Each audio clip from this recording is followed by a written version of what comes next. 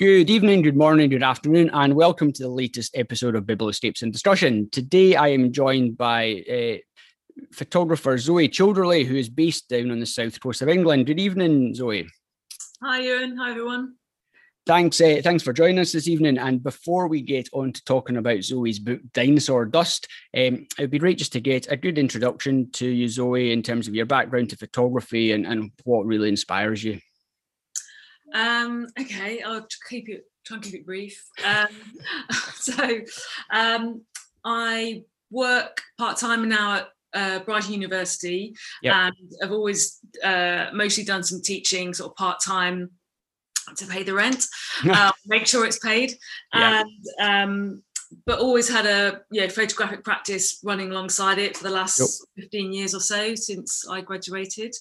Right. And then I've been really lucky doing artist residencies, so that's almost what solidified my practice in a way. Okay, yeah. I did a residency. Nearly 20 years ago now. My first one, sort of after graduating, right, in 2002 in Jamaica. Very nice. Yeah, I know.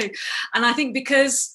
And I didn't even heard of an artist in residence then, but it was just something that happened at the time, which I won't go into. But when I realised these things existed, I was very excited about the potential to kind of busman's holiday, travel for free and get paid, or at least you'll get your expenses paid to make your work. So I think from then, I also, because I was just always a keen explorer, that helped me form the foundation of how I was working a lot of not all of the time, but a lot of the time. And that's also how Dinosaur Dust started, was with a residency in California about 5 years ago. So and then I think because also I originally studied graphic design rather than photography, and then did an MA in photography. So I've always done some drawing, and not that you see it in Dinosaur Dust, but in some of my other work, I bring drawing and mapping and text into projects as well. So it's nice to have a bit of a broader scope, especially when applying for commissions and things like that. Yes, yeah. To be able to offer sort of a broader perspective and output for what people are looking for. So that's a bit of. That's a little bit of background. A bit of the background. So obviously, you mentioned that Dinosaur Dust, which was out, was it last year or the year before? Last year, yeah. Last year, 2020, through Another Place Press. It obviously started as a residency in California. So what drew you to the desert in California, and really what made, obviously you've talked about the residencies and how much you enjoyed them. Was a desert one that you were looking to tick off the list, or? Yeah, I think I had been to the American West before, working in Colorado and New Mexico. But I came across this opportunity, which was in Joshua Tree National Park. And so I was a little bit familiar, and it was a very different landscape, being the desert. And I think I suppose it's being drawn, I suppose it's quite classic photographer and journalist and that kind of thing, being drawn to sort of what sometimes problematically can be the other, or sort of a very different life to your own, or a different landscape to your own, or a different culture to your own, and so the desert felt, especially I grew up in England mostly, so it was almost like the opposite. So rather than wet and green and very populated, it's very dry and hot and unpopulated. But it's also it's a really fascinating place, that particular bit of Southern California, in the fact that people leave the nearby metropolises, LA and San Francisco and wider afield, to come to a place which is more rural, obviously, less populated, but a lot cheaper to live. And that's what draws a lot of creatives. So you get a lot of musicians and writers and artists for the usual reasons. So how long did you spend out there? I know you've obviously photographed the body of work over quite a period of time. So I'm assuming you started with the residency, and then was it return visits after that? And how long did you spend out there initially Yeah, so I was there for 3 months initially. Nice. Then I think I went back the following year for a month or so. And then I went back in 2019 for another month or so. Yeah. So yeah, there was a bit, it was spread out, and there's a bit of gaps where other big projects came up, and I put to the side for a while.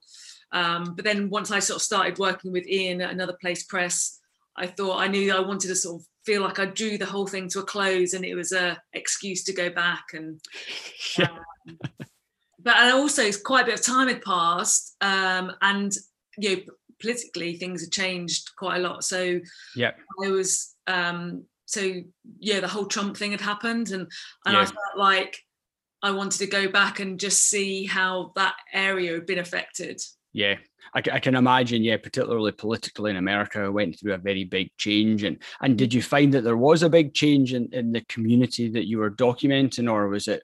Not massive, not huge, not obviously, not to the outsider passing through. Certainly, there was the area itself. The sort of, I suppose, the area of the Mojave that people know the best is the Joshua Tree. Yes. Because it's a national park and it's quite accessible. Yeah. And it has become more populated and more gentrified because of all the usual reasons. Yeah. And so I saw some changes with that.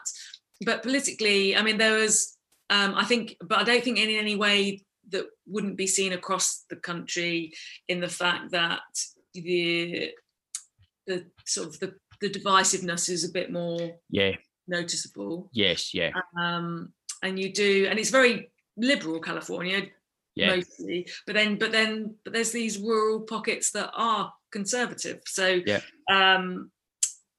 but yeah, so it's and I think that the thing I suppose people perhaps that would impact their lives more directly are the environmental concerns. So out there in the desert, there was, although it, perhaps to outsiders or people that aren't familiar with the area, it doesn't seem like there's huge amounts of wildlife to preserve, but there is. It's just not so obvious. And so there's, hence there being a national park, and there's lots of conservation areas. So one of the sort of the biggest fears and the sort of things people were seeing most directly were some of these regulations being rolled back about conservation. Right. Okay. Yes. Yeah. Which people are probably very, very concerned about. But yes, but I personally, I think it's a phenomenal body of work, and I know certainly when it came out, it was very, very well received, and it reminds me a lot of it's the stories that I think each of the images tells. It reminds me a bit of Ragnar Axelson's book Faces of the North, when you're looking through and every image you see, it just comes across that there's a very unique story to be told about it, particularly about the people that you photographed, and they're obviously in this very fairly remote community effectively, and it's just to understand what was your, I suppose, what was your idea, and what were you wanting to convey when you started the project in terms of the story that you were looking to get across about the people, the community, and the landscape as well? I suppose when I first went, I didn't know. I mean, I'd done a little bit of research, but I didn't know what to expect. And when I do have the time, I'll always just spend the first month or so getting to know people and trying to meet as a wider range of people as possible. And because I'm the outsider and I don't want to just project my view, so I want to sort of try and understand how people feel about their home and their land, because it will never be my land. Unless I move there now and die there, but even then it wouldn't be, So for people, because there's not that many people that were born and bred there. you know, but there's starting to be more people that have been there for a fair amount of time. Yeah. And but yeah, so try and understand what draws people to quite an extreme landscape. Yeah. It's not for everyone. A lot of people don't like it at all. I can imagine. Yeah, think it's a wonderful idea, and then a couple of years later, no, I'll give this up. Or some people, you know, they just drive through it very fast between LA and Las Vegas. Right. Okay. And don't stop, you know, yes, because it just looks a bit overwhelming and barren. And but so it's a definite Marmite kind of love-hate thing. It's either for you or it's not, or like you said also, people think that it is for them. It's quite romanticized in some ways, and then actually it's so tough. Some people give up. I'm not sure if I would hack it in the long term. I love being there, and I certainly felt I could be there for longer, but I'm not 100% sure if I could. Actually, I think you also had the added benefit in that you knew at some point you were going to be leaving, so there's maybe there's kind of the initial love affair with it, and it's all very new. But as you say, I think it does take a particular personality. And I suppose it's the same in Scotland to a certain extent as well. If you're staying up in the islands or the Highlands in very remote, small communities, I think it does take a certain personality and approach to actually make it work. And I think it's certainly reflected there as well. Yeah. No, one of the things so from when I first, the gap between when I sort of was first there and then most recently went back, I had a couple of years where actually I was working Scottish borders. Yep. And strangely, I saw the comparisons because it was, as much as it's, you know, much greener and not as warm.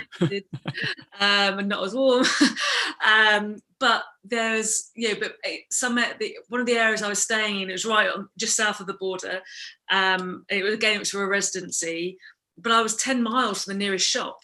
Where I was staying, and there was a big military base nearby, which there is in the Mojave as well, and it was still there was like quite a lot of grandeur in the landscape, but it was very isolated and it's very beautiful. But in some ways it's very different, but actually there is comparison. So that is something I'm drawn to, I think, because. And the way people that do settle there, whether they live there always or they come to it and just love it and settle, there's something about being more in tune with the lands and nature and all that kind of thing, which just people settle into different pace and get different things out of life through that.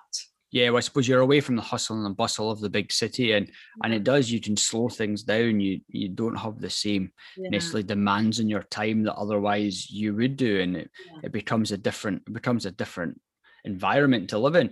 And did you, through your several visits, were you meeting the same people? Obviously, I know some people would change and come, but were there familiar faces that you were able to see and document just how their lives had maybe changed or adjusted over the time? Yeah, I definitely kind of kept in touch with some people, made some friends, which is really there was a really good friend, Hillary, I made, who I went back and stayed with. And actually the guys that ran the residency, I kept in touch with them the whole way.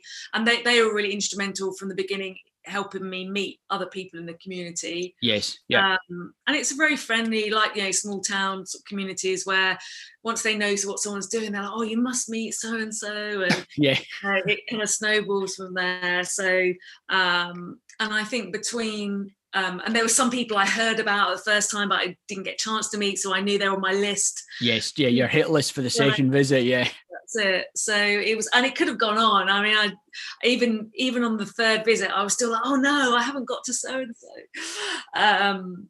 So, but there were certain things I think towards the end, especially when I knew the book was going to happen, where I realised I needed a bit of more focus, and so there was. So on the final trip, I knew there was particularly more women I wanted to see. I was quite fascinated by the sort of women, particularly women on their own that had gone and restarted their lives in the desert, done up these old cabins and homesteads, and very independent, sort of strong women. It was very inspiring. And so I knew I wanted to make sure there was that focus in the final book. Yeah. And there was a couple of places particularly that I hadn't quite got to, or I had visited, I hadn't got the picture I wanted, or something. Yeah, it's a bit harder to just pop out when you're staying a few thousand miles away and a couple of plane journeys. So obviously the book followed after, but was there an initial body of work that you created as part of the residency output, and then you focused the attention on the book afterwards? Yeah, we had so the residency was there was four of us, and it's a really lovely residency program. Actually, it's still running, if anyone's interested. Yeah. They take a group of artists from anywhere in the world every year, and there's a small stipend which kind of covers for someone coming up from abroad. It covers your flight maybe and a little bit of car hire or something. Yes. Yeah. But you get given somewhere to live, and depending on what your art form is, a studio to work in, whatever you need. Yep. So at the end of the residency, the group I was with, we all had an exhibition together of what we'd been doing. Yep. So we did bring together, even though it felt like very work in progress, and it, but so there was certainly something at the end of that initial 3 months. Yep.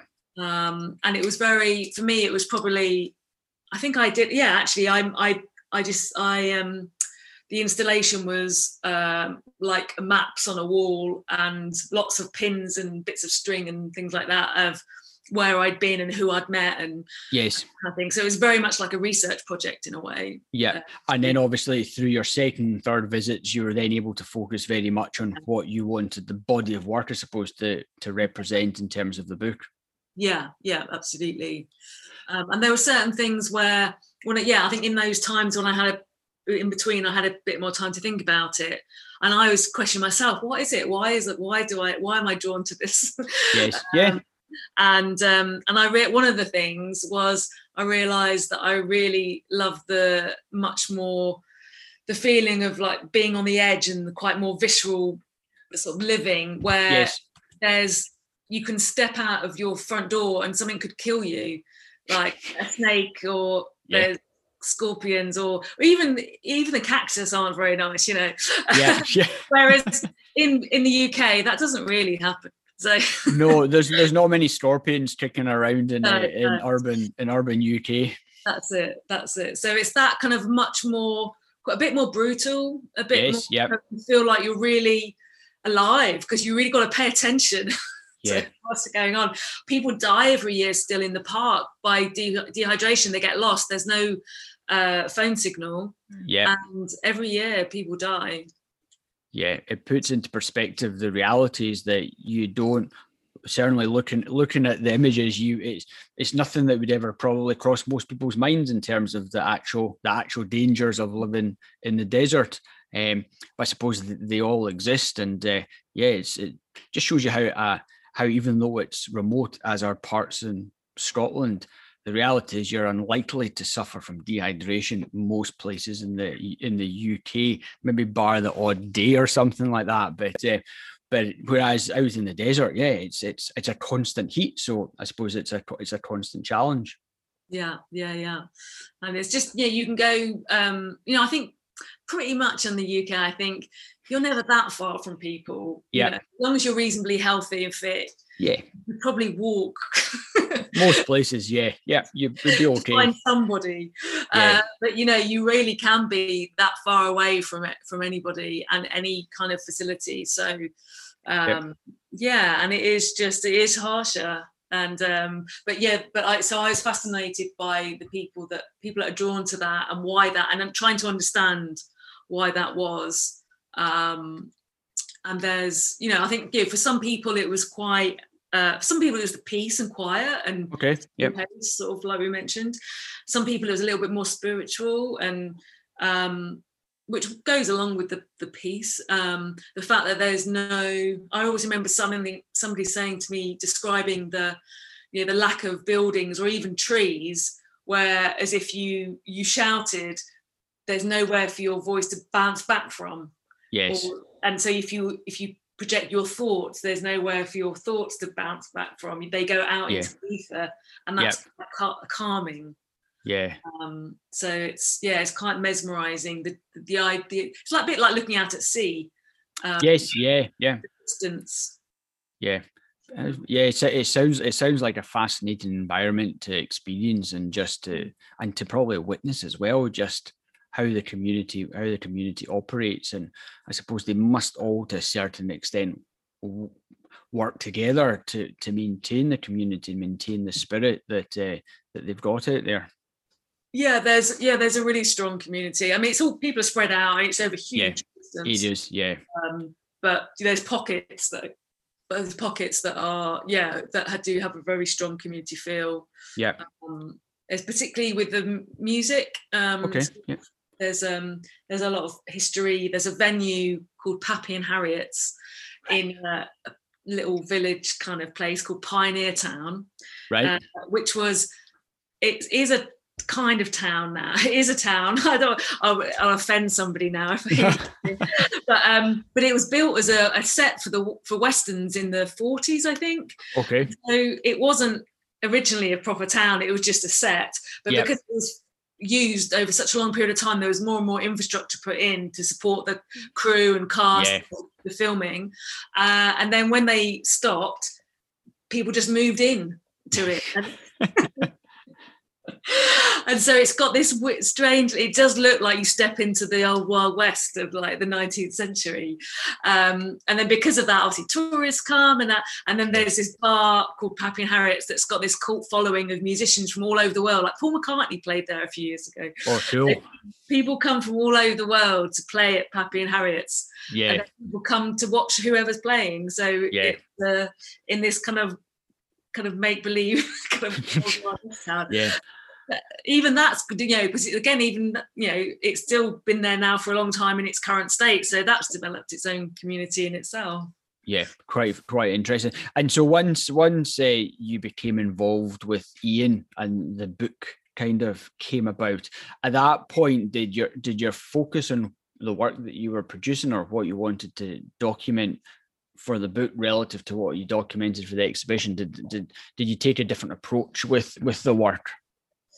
I think it just made me make some decisions. Yeah. I could have gone in various directions. When I first, as part of the first trip, I spent quite a bit of time with a family on a ranch, and I did get an article published with the work in Independent when it was still a physical paper. So that's how long ago it was. In their magazine, and that was because it was you don't think of people. No, I suppose for people that aren't familiar with the area or the American West, you don't even think of there being like cowboys and ranches and stuff out in the desert, because you're like, well, how do they live? Like, but there is enough scrub and sort of. There is enough, basically. It's obviously quite tough. I can imagine. There is a history of ranching out there as well.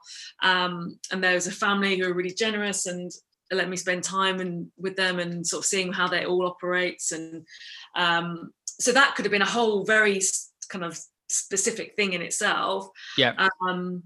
So there were other examples of that where different people I've met, different sort of bits of the community.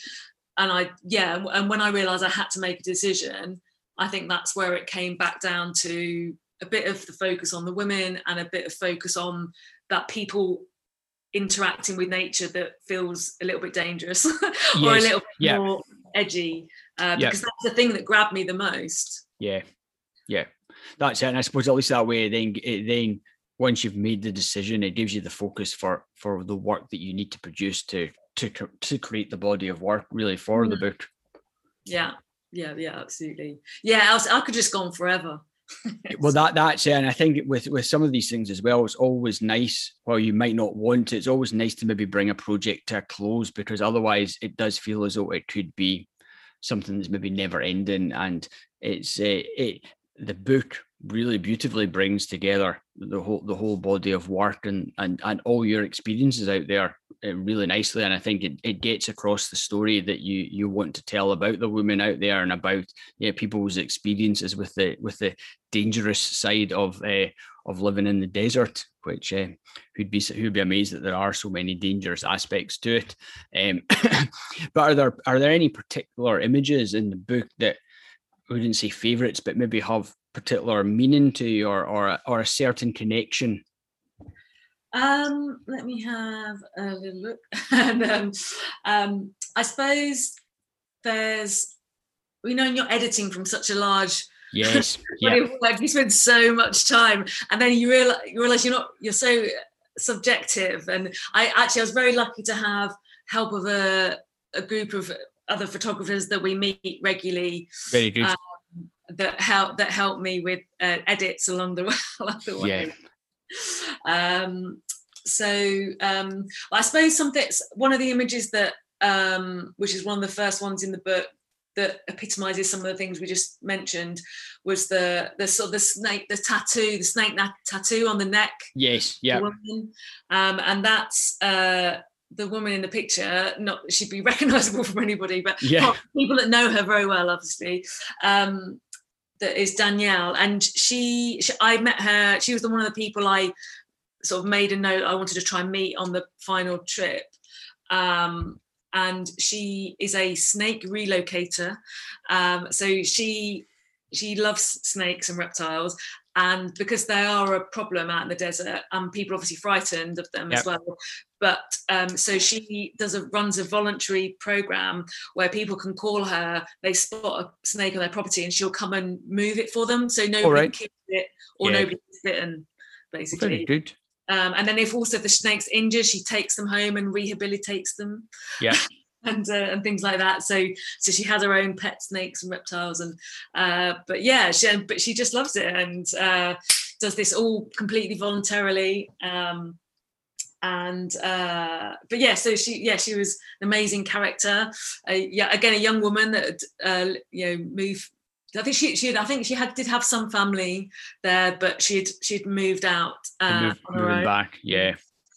And then I think when I did an interview with her, and we took loads of pictures with the snakes and different things. But I just love this one in the end. I think because I was looking at her tattoos, and when I was looking through the edits afterwards, I just realised that this reminded me of I don't know if you know it, the Man Ray image. There's quite a surreal image from Man Ray from the 20s or 30s, I guess. So I like the surrealness and the abstraction of it, where you're not 100% sure what you're looking at. And yes, yeah, or exactly whereabout the tattoo might be, sort of thing. It leaves a bit of for the imagination to try and work itself, which is always quite nice, as opposed to necessarily being shown exactly what something is. Actually, to let the mind think for itself is a lovely way to be able to present work. So that's definitely something that's always stood out. It's like, I think right from as soon as I was looking at the book edit, I knew I wanted to have that in there somewhere. I'm just having a look now, go back through. There's something about, I suppose there's one that people tend to like, or actually not everybody, because some people find it a bit gross, I suppose, but people that aren't too squeamish like the moths, the dead moths on the sunglasses picture. Oh yes, yeah. Because I think, again, and I suppose it's that ambiguity that also makes it a strong image, that you're perhaps not 100% sure what you're looking at. Yeah. It's because there's obviously all these insects, but there are people living there now, so they have their lights on at night and everything. Yeah. And so in the morning, you go out onto the porch, and there's often dead insects kind of everywhere. Yeah. And so it was just I was staying with my friend one time, and I was just sweeping up insects on the porch in the morning, and I was using the newspaper that she had to hand. Yep. And I realised there was this advert for Prada sunglasses on the back of the newspaper. It's like, That's amazing. So so just put it down and took some pictures. But it's kind of, it speaks to a bit of the American dream kind of thing. Yes, the glossy magazine in the harsh reality of the insect-covered desert. That's it. And I suppose the other one that's a little bit like that, as in it's a picture on a picture, or it's a kind of things on a picture, is the I don't know if people will even, most people perhaps even know what it was, but there's like the gold cubes on the back of the hair, black and white picture of long hair, and they're like little golden cubes. Okay. They're fool's gold. They're called, the mineral is called pyrite. Yeah. But it's called the name is fool's gold. And there was a lot of mining in the area over the years. Well, particularly obviously the sort of late 19th century when the gold rush and everything. Yeah. And I think I did probably a lot of I did some research around that, sort of the history of that, not knowing if that would end up being a strand that I followed. And it wasn't really, I suppose. I did go and visit some old mining sites, but and there are newer, obviously there isn't much gold there anymore, but there are new other things being mined. Okay.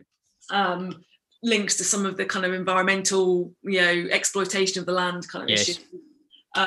Also, the woman in the picture is a Native American woman. There's a reservation, and people. Well, she wasn't living on the reservation, but there are like everywhere in America. There are obviously Native American tribes there. Yeah.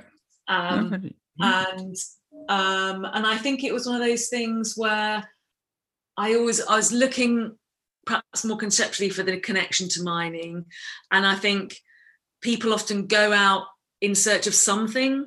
Perhaps not literal gold anymore. It's still kind of find themselves, or find peace, or find something. Yes. They think that kind of environment, and we all do it, obviously, not just there, but that idea of kind of going, moving, starting life again, in searching for something that's going to maybe provide meaning or significance to them. So so that was all. That was a bit convoluted, but that was sort of the story. Not that anyone else would know.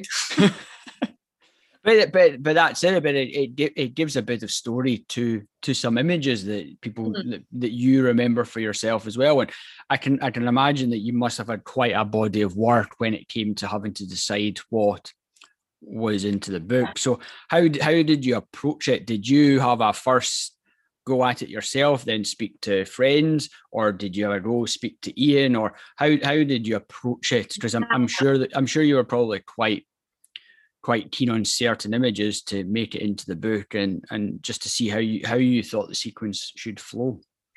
Yeah, it was definitely all of those things. It was definitely some things I had to very sadly let go. But that's why you have to ask other people, isn't it? Because we absolutely just attached. Yeah, you have an emotional connection to the work and to maybe specific people or specific locations that others don't. Yeah, absolutely. So I think, I spent quite a lot of time getting it down to a reasonable amount. So you're not asking someone else to look at ridiculous amounts of images. But and then, like I said, I've had this group called Archives and Editions that we meet regularly and help each other with things like this. Very good. Editing. So several times over the course of the project, I kind of came back with edits when I knew kind of how much I needed to get it down, and then I knew a bit more about format, and and then towards the end, Ian as well. He was really helpful. Just nailing that last little bit of I think as you say, when you talk about the group that you're part of, I think it really helps when you've got people that you can go to who you trust to give an honest but not a family opinion, which is this looks great, and you think, right, that's no use, I've got 300 images here, I need to get it down to 30. Saying that's great really doesn't improve it at all. So actually, to have people who not only can give you an honest critical opinion, but you actually value their opinion, and they know what they've maybe got an understanding of what you're looking at and the story that you're trying to get across. Yeah, no, absolutely. And it's something that comes up in teaching all the time. And I'm always saying to students, you've got to show your work to other people. And even when the university experience finishes, you've got to find a way to keep having a peer group, like me, for those of you that carry on, meet together. And it's just invaluable. Have people you trust, not just your mom going, it's great.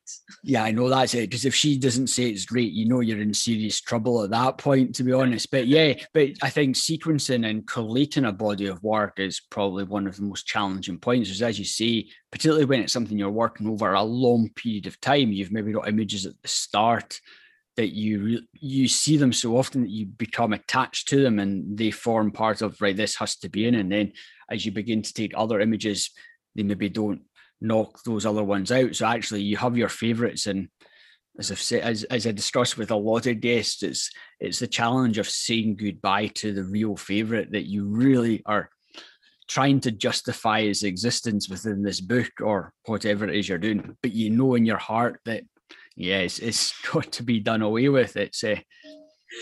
Yeah, it's tough, but you need to have people that will be brutally honest. That in the kindest possible way.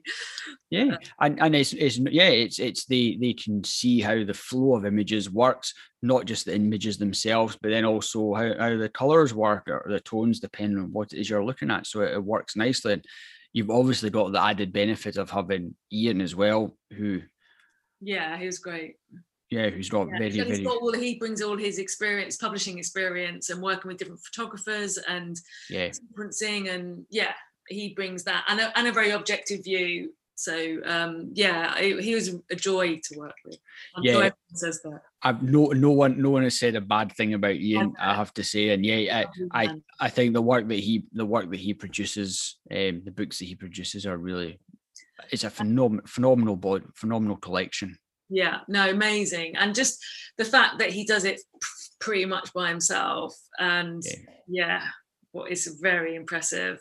And his passion for it, and that he's found in this day and age, he's found a business model. I know it's not going to make his fortune, but that he can, he's developed an audience that he can take the risk that he's going to sell a certain amount of books.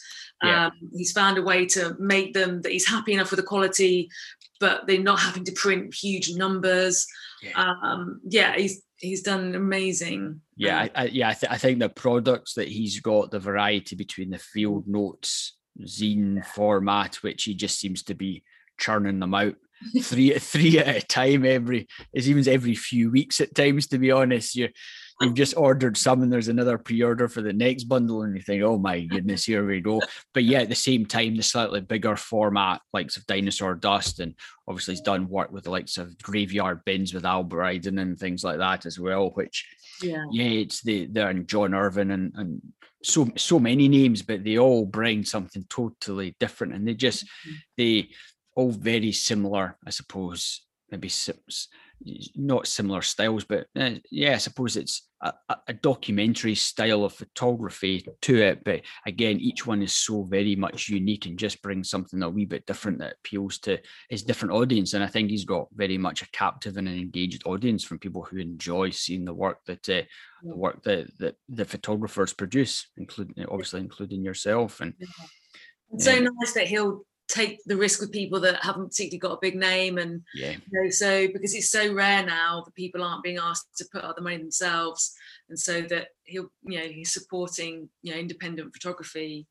That's amazing. Absolutely. As you say, the world of, I think, self-publishing now is beginning to grow and grow and grow as it maybe becomes a bit easier for people to do it. Yet you're maybe seeing fewer and fewer, certainly the big scale published books, which are now very expensive, and to do it at probably decent economy, you need to be selling a lot of copies, which I think for most people it's easier said than done. When your mum will always buy a copy, but after that you do need a very engaged following to shift a lot of copies of the book.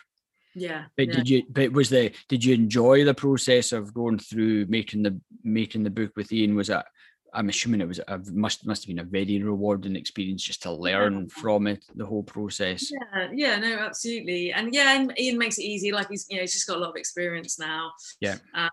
And I suppose it was the first time I've done something where I wasn't a bit more in control, and so I was a bit nervous of not being there on press and seeing hard proofs, but I just had to trust. Yeah, but I suppose for being maybe the first time when you're not in that level of control, at least you've got someone who has that control, being there and ensuring that what he wants is what is coming out. And I think it's definitely paid off. It's a lovely body of work. And obviously the podcast is all about books, always an interesting part, and generally the section that most people prepare for. What are your favorite photo books on your own shelves? I must admit, I didn't spend a lot of time preparing. I just remembered just before we started. That's fine. Yeah. So I just went, so I mostly pick things that are more recent. Yeah, that's absolutely. Yeah. So I'll start off with something. I'll show you, even though everybody else can't see, but I'll show you anyway. So I started off with something quite different from my work. I don't know if you recognise it. It's the Zanele Muholi. Right. It was the last show I got to see before lockdown. It's at Tate Modern, and so if anybody is able to get there when it reopens, hopefully in May. No, is it May? Yeah, I think it's May. It will still be up because they extended it, and it's an amazing retrospective of their work. And they're a South African photographer.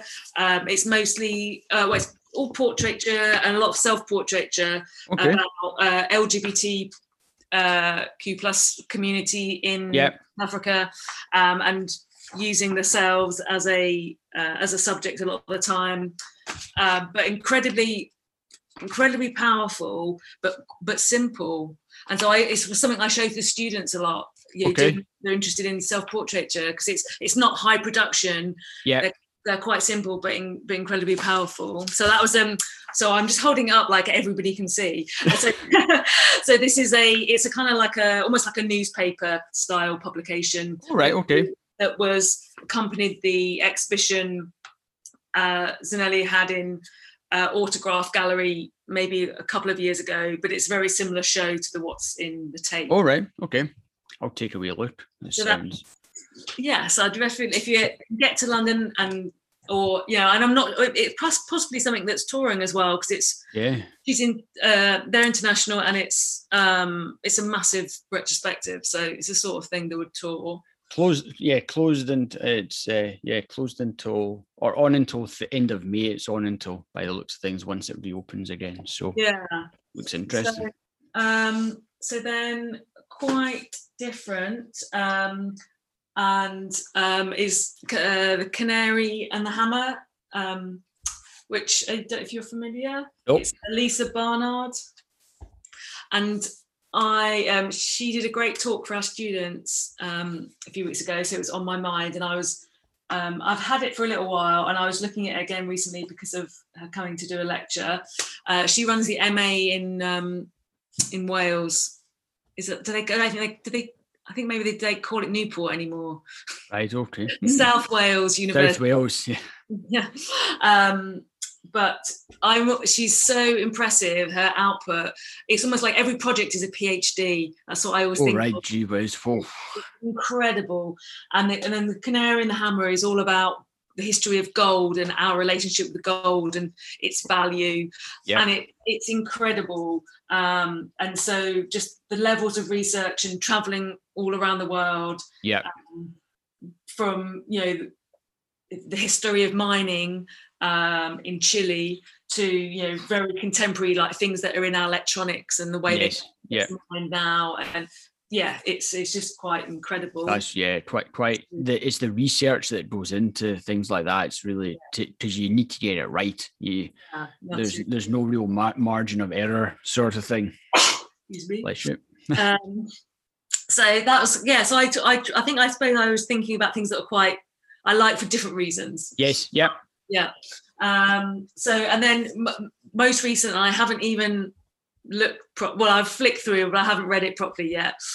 Is Nick Club by Carolyn Drake. You perhaps know, she's more of a documentary person. I've heard of the name, but I've not seen the Nick Club. But yeah, I love her. Again, she's somebody that works. It comes from more of a traditional documentary background in a way, but as things like working in different communities long term, and often quite a collaborative way. So she'll take images with the community and then like take the images back to them, and they'll cut them up and make collages or write on. Oh, right. Okay. Yeah.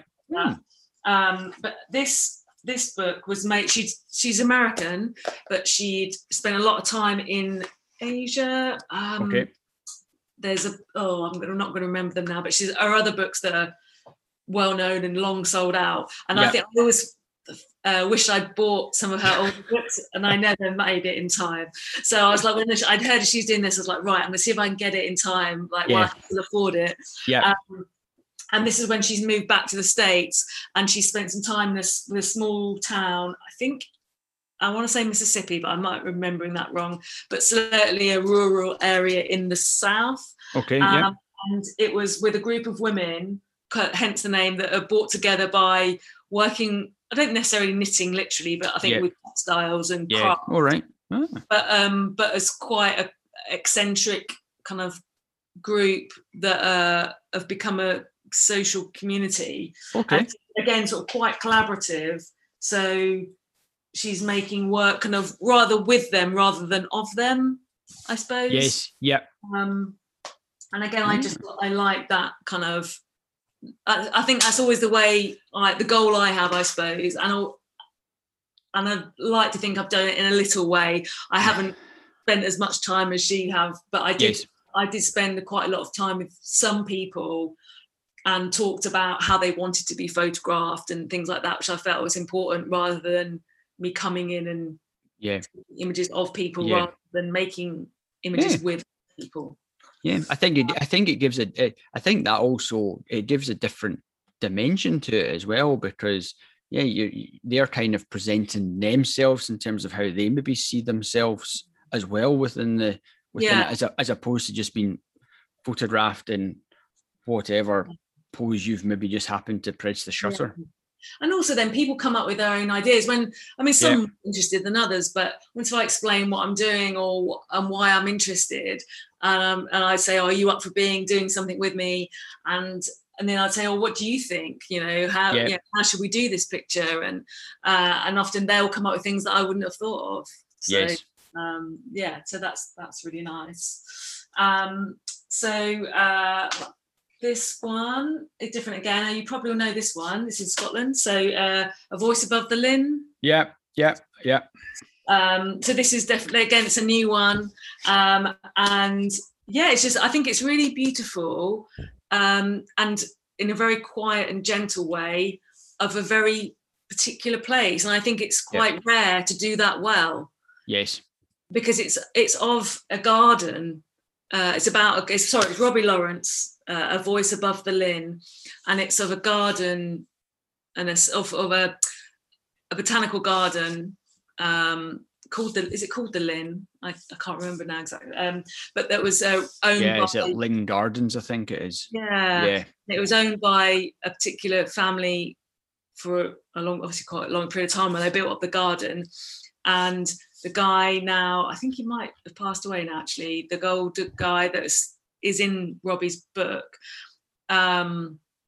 his son died several years ago, and when he was out traveling trying to collect seeds for the garden in far off places, and so it's kind of a tribute to him in a way. And so I suppose the place has become a I don't say homage, but like there's it's his father kept it going, and it's obviously there's certain parts of the garden that are very prominent because of the memory of his son. I've visited it. It's down in the is it down in the Borders? Argyle area or something. Maybe not. I think it's maybe down Argyle. But I'm sure I've definitely visited it. It rings a bell anyway. Oh, it's right by where they have the nuclear. Yes, yeah, up Helensburgh. Yeah, I know, up that way. Yeah. I can't remember what the lock's called, but yeah, where the famous trident. Yes, that's it. Yeah. And it's just, yeah, so it's an amazing place anyway, because you've got the backdrop of the lock and the sort of the military kind of activity. Yes. But then you've got this kind of botanical and sometimes tropical looking garden, and this sort of wizened old man that he's kind of featured through it, but it doesn't feel like about him, or it's just really, again, it's its own visual language that's really unique and rare to kind of see, like, oh, I haven't seen something quite like that before. Yes. And it's just this garden in Scotland. Yeah. So yeah, I think there's just something really special. Quite powerful as well. Yeah. And then my last one is something completely different. Is Stephen Gill's Pillar. Yeah. And it's just because it's such a simple thing, but he's just managed to do such a fantastic job. Yeah, it's not one I've got, but it's on one of my very many lists yet to get. Yeah. So for anyone that doesn't know, he moved to Sweden, and he's a prolific bookmaker anyway. Yeah, no shortage of books. Yeah, he's got his own sort of imprint, hasn't he? No, is it Nobody Books? I think maybe. I think so. So yes, Nobody Books. He moved to Sweden, rural Sweden, at a farm, I think, and he set up a sensor, trap cam type sensor camera. I don't know how he did it exactly, but one of those motion sensor cameras on a sort of a pillar, fence post type pillar, which was next to another fence type post type pillar, which for some reason birds frequently land. I think it's a really flat landscape, and there's not many places to land that are above ground level. Yeah. And so it's, as birds are passing through the area, they frequently land there. And there's just this unbelievable array in quite a kind of bland landscape in a way, because it's very flat, agricultural landscape. Yeah, there's no redeeming features of the landscape. Yeah. It's you wouldn't, if it wasn't for the post and the birds, you wouldn't be buying the I know, it's incredible. It's just the variety is amazing. Yeah. It shows you how many different birds go to one can potentially go to one area or to one fence post. Yeah, it is phenomenal. So I sort of tried to pick things that are all quite a lovely selection there. A couple I know, a couple I'll certainly be taking a look at. I've got a few weeks head start before I share this with anyone. So generally, if there's anything I'm looking to get, particularly the ones that are hard to find, I've got a bit of a chance to try and pick it up before anyone else listens to it, and then all of a sudden starts buying up the spare copies as well. So it's been lovely chatting to you. What are your plans for the future? Are you working on any projects at the moment? And obviously we've been somewhat restricted in the last 12 months, but I know, I think like everybody, I've been taking the time to go back through archive and scanning and organising, which I've been has been on the long list. Yes, to do. So I've been doing a bit of that. I've just put an Arts Council bid in. Yep. So who knows? But I'm not holding my breath, but I'm kind of crossing my fingers though. So we'll see. I think there was. I definitely feel like trying to make sure I use the time. I'm sure. I know. So like those things that I always should have done or should have got to, which is mostly organising. Yeah. I was saying to someone today actually that I've never got round to sorting out things into picture libraries properly, which is silly, really. And so I've just started doing that. Very good. Yeah. Trying to think about, and in these hard times when work dries up, potential income streams, we've all change. Work. So, actually, one of the things I did was somebody taught me through because I do, like a lot of people, have a load of old negs that are not really doing much. And I realised that actually in the years that I've gone digital and not really dealt with film a lot, I hadn't realised that there's this new DSLR scanning thing that's become popular. All right. You know this? No. It was all new to me, because the way someone explained it to me was because technology has been invested in sensors rather than scanners. Yep. You can now very easily set up, if you've got a decent DSLR, full frame DSLR, and a good macro lens, you can make just as good a digital copy of your old neg than a scanner. Scanner will do. All right. And it's like in a fraction of the time. So I don't know if you do much neg scanning, but my God, it's slow. So in what could take, on a really high end like neg scanner, take like 20 minutes, but you can do in 60th of a second. Yeah. So I've been starting to do that and figured out how to set it up and get it up precisely so that you can then just rattle through a whole selection very quickly. Yeah. So that's been a bit of a mission. Yeah. Oh, it's always nice to have a challenge or something to do, and it's just to stop the key I always find with these things is to stop procrastinating and actually just get down to doing it. But that's always easier said than done, unfortunately. Yeah. Absolutely. Well, it's been an absolute pleasure chatting to you, Zoe. Thank you very much for giving up your time. It's been wonderful to hear a bit more insight to Dinosaur Dust and to hear what inspires you as well as a photographer. So thanks very much for your time. Thank you. It's been lovely to chat and really lovely to meet you. Thanks very much.